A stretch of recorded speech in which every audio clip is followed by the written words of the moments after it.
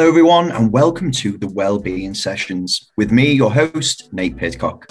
In today's podcast, we'll be exploring different techniques on how to have a great conversation and how to incorporate it into our day-to-day lives. Here with us today to help us understand the basics of having a great conversation, we welcome our communication skills coach, John Scarrott. John is a professionally trained and qualified coach with 300 plus hours of experience, spanning 70 plus clients, and a member of the International Coaching Federation, continuing to study and learn in order to grow and continue to deliver for his clients. So hi, John. Hi, Nate. Thank you very much for joining us. It's a pleasure to be here. Pleasure to be here. Brilliant. Thank you very much. So, John, let's get down to basics. How would you personally define a great conversation? That is the basics. That's the fundamentals, isn't it? Well, let's focus on well-being, because that's what this series is all about. And you might ask yourself the question, what qualities of conversation raise well-being? And there are quite a few of those. A few that came to my mind, first of which, exploration. So time and space to explore your own thoughts. Appreciation, so the attention of someone else and their interest in you and your value. Freedom, say what's on your mind, knowing that you won't be judged for it. Choice, and particularly, well, choice in two ways. Choice of where to go in the conversation, and also feeling like your choices are being expanded through the conversation. Feeling listened to, and also being able to hear yourself and asserting some control, having permission to follow your own thoughts wherever they go. And it might include realizing something you might be hanging on to that you want to let go of. A sense of space and quiet, the time to explore without interruption. How would you know you were having one? Well, it's kind of a feeling you get of time, space, freedom. You're able to finish your own sentences and actually complete your thoughts out loud. And your fellow speaker or the listener, the person in the conversation with you, allows you to do that. They give you that time and space. They may say the odd thing, but they really contribute other things besides their speaking. So they encourage you to continue. And they don't step on your thoughts, they rather help you to unfold them. So that would be kind of some of my impressions of a great conversation. How does that compare with your experience of conversations? What jumps out of that lot for you? I think from what you've said there, John, it's about having a safe space and that freedom that you said in order to actually say what I want to be able to say and to be able to finish my own sentences, like you say, being allowed that time and that space and knowing that you're in a scenario with another person where they're going to listen to you and you can be yourself and they're just sitting and listening. And I think that's a really special moment when you get to have a great conversation like that, isn't it, really?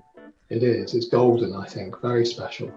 And you probably know someone who gives you that kind of time, and you probably know when you're giving that to someone else. Definitely. I think what I was going to say is all the qualities that you've said, it's about making sure that you give those to other people as well, isn't it, really? Because that's how you truly make sure that you're in a scenario where you are going to make great conversations yourself. You're the one who is making sure that that's going to happen. Well, you're absolutely right. In fact, that's the key principle of what I'm going to talk about. Really, actually, it starts with how you give these to someone else. The idea being that if you give them, then you'll get them back in return. So it's really interesting. I mean, when I had a look at the definition of conversations on the internet, I was kind of surprised. I already had an inkling of what I was expecting to see, and so I sort of slightly wasn't surprised. But the definitions of conversation all focus around dialogue, exchange, talking with, discussion, the interchange through speech of ideas. And while speaking is certainly a part of conversations, it seemed the definition of a conversation seemed to be far in a way kind of overbalancing towards that part, that element of a conversation. And I think if conversations were about speaking alone, it would just be a case of turns, taking turns. You know, I speak, you wait for me respectively to to finish talking, and then you speak and I sit there waiting, forming my thoughts. Or if you're not that fortunate and you don't get that space, you get spoken over, you get talked over. So there's a lot more going on in a great conversation than an exchange of broadcast.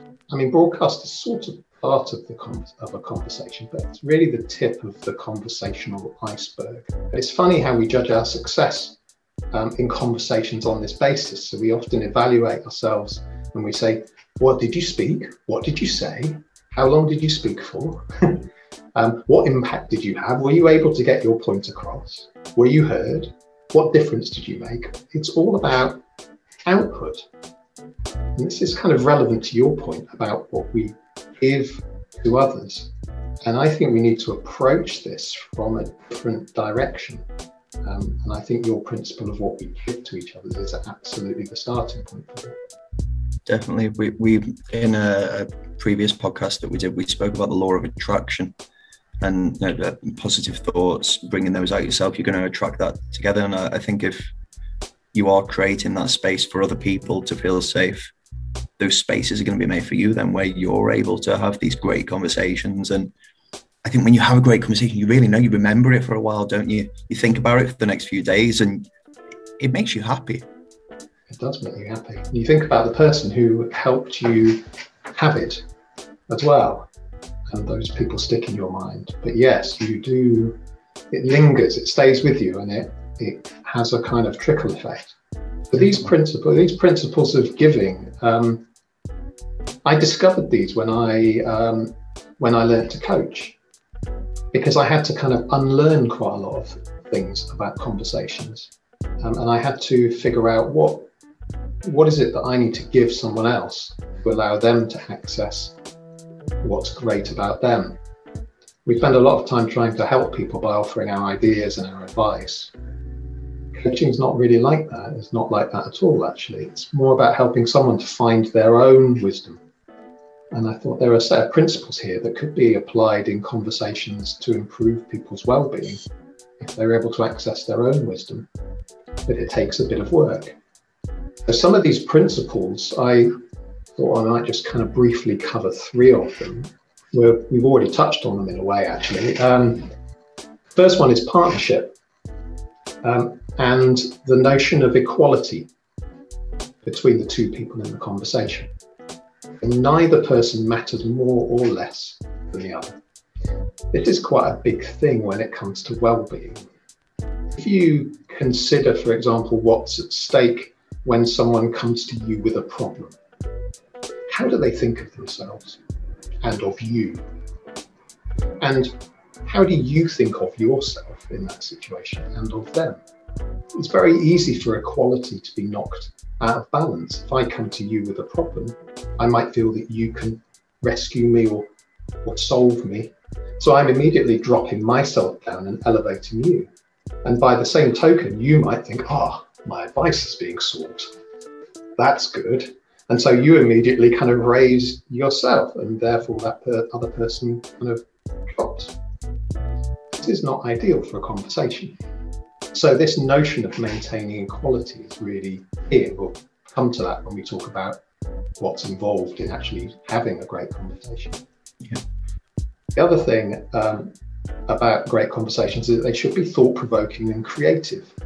This comes back to the possibility for the person who's speaking to just wander, ramble off, go off track, pause, think about what they're thinking about before they say it. All of this stuff that they can't necessarily do in a typical conversation. Because when we're allowed to explore and move around, it's more likely we'll find something new. a new option, a new way of doing something.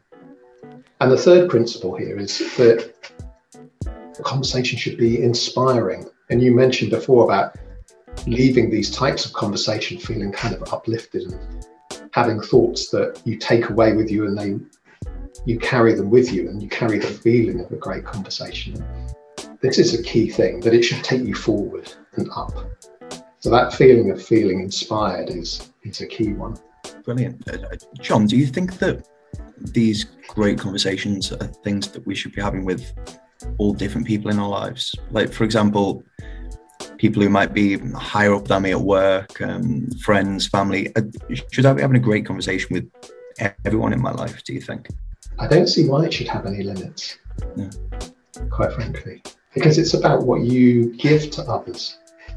Okay. I think they will really, in the nicest possible way, they will greedily receive it, because it will be unusual to them. When we come on to talk about what you're actually giving to them, which we can move on to now, I don't think there's any limit to it. The thing to realise is that, and we'll come to this when you're in that position of being given these things, it can be a bit odd, a bit unusual, because it's not a typical conversation. So it can take a little bit of getting used to. Yeah. So it's almost worth saying, I'm just going to listen to you. It's almost worth putting that out there so that people aren't going, you haven't said anything, what's wrong? Yeah. So I think it can take a little bit of setting up, which is fine. But yes, I don't see any particular boundary with it. I think that's really nice. I think being able to say to someone, I'm going to listen to you now, it's quite nice. It makes someone feel special.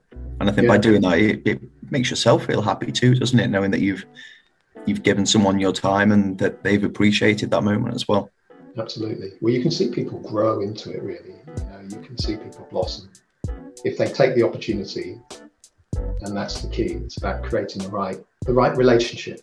And I've come up with some ideas about how you can do that. And it's a simple acronym called ACE, or ACES, ACES. And these are the 4 things that we can focus on in order to create great conversations. So the A stands for attention. This is how you give your attention to someone else. The C stands for your curiosity. This is how you encourage people to explore with question. The E is about expanded listening. So this is about how you stretch your listening and make more of it. And the S is about what you do when it's your turn to speak. Okay, I quite like that. So ACES is how we bring the principles that you spoke about to life in a conversation, essentially. Yes, absolutely. Okay. I could talk a little bit briefly about each of them, if you like, and give you some. Of course, go for it, John. Some definitions.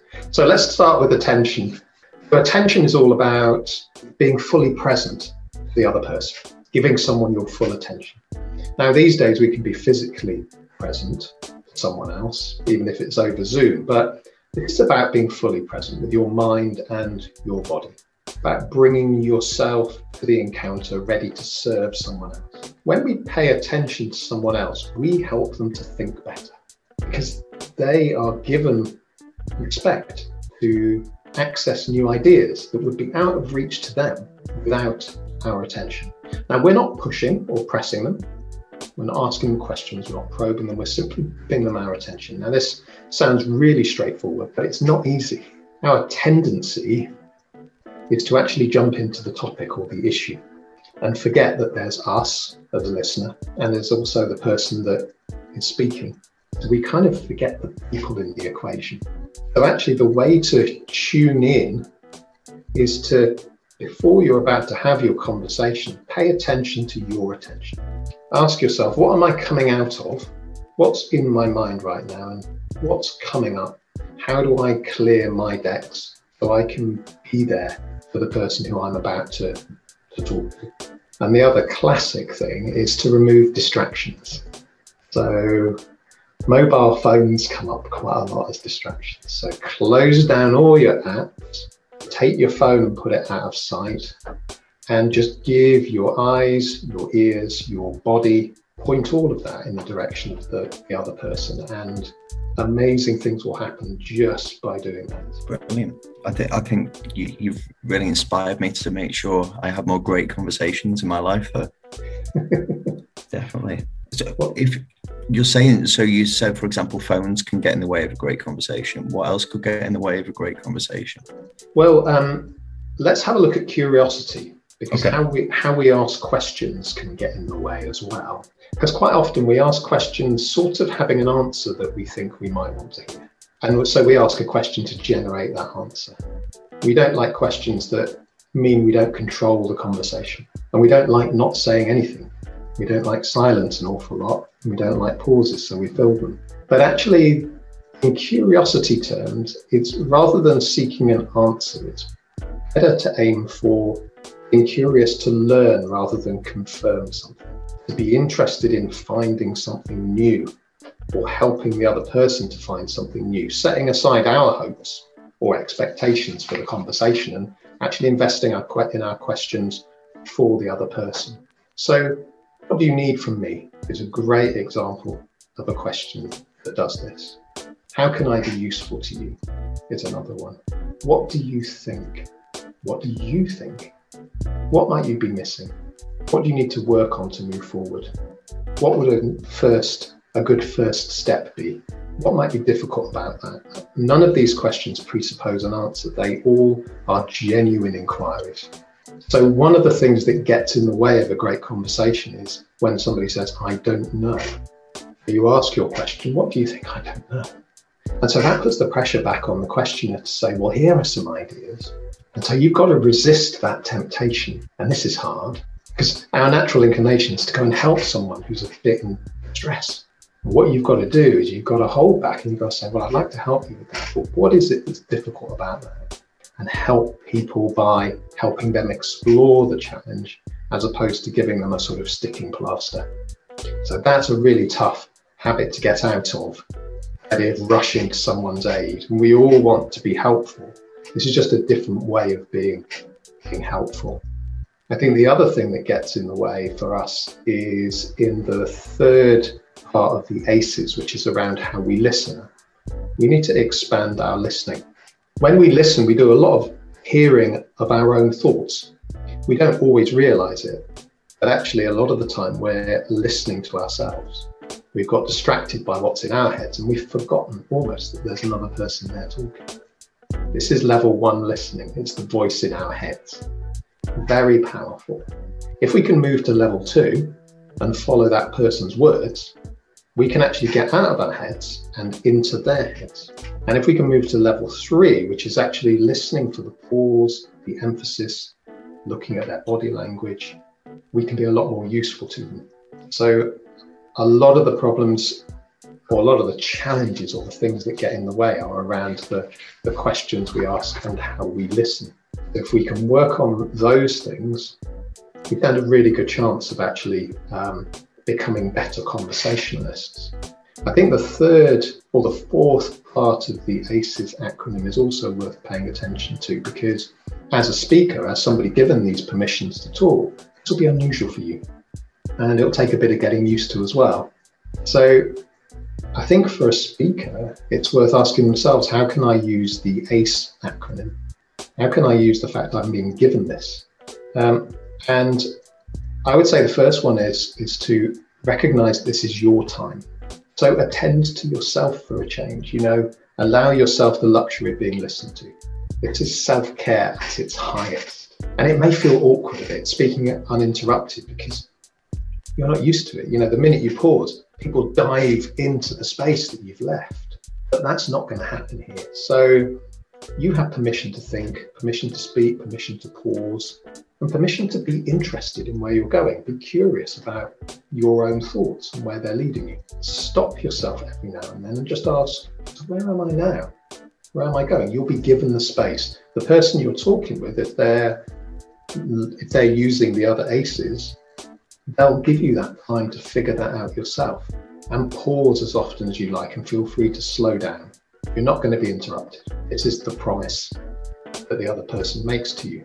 And I would say it's about treating good conversations as a kind of a practice, as a piece of learning, as a skill that can be honed. It's not something you wake up one day and you're perfect at, but if you apply yourself, you can learn. So I would say start a journal, start to notice what's happening in your conversations and when you're trying these things. And pick one of the aces.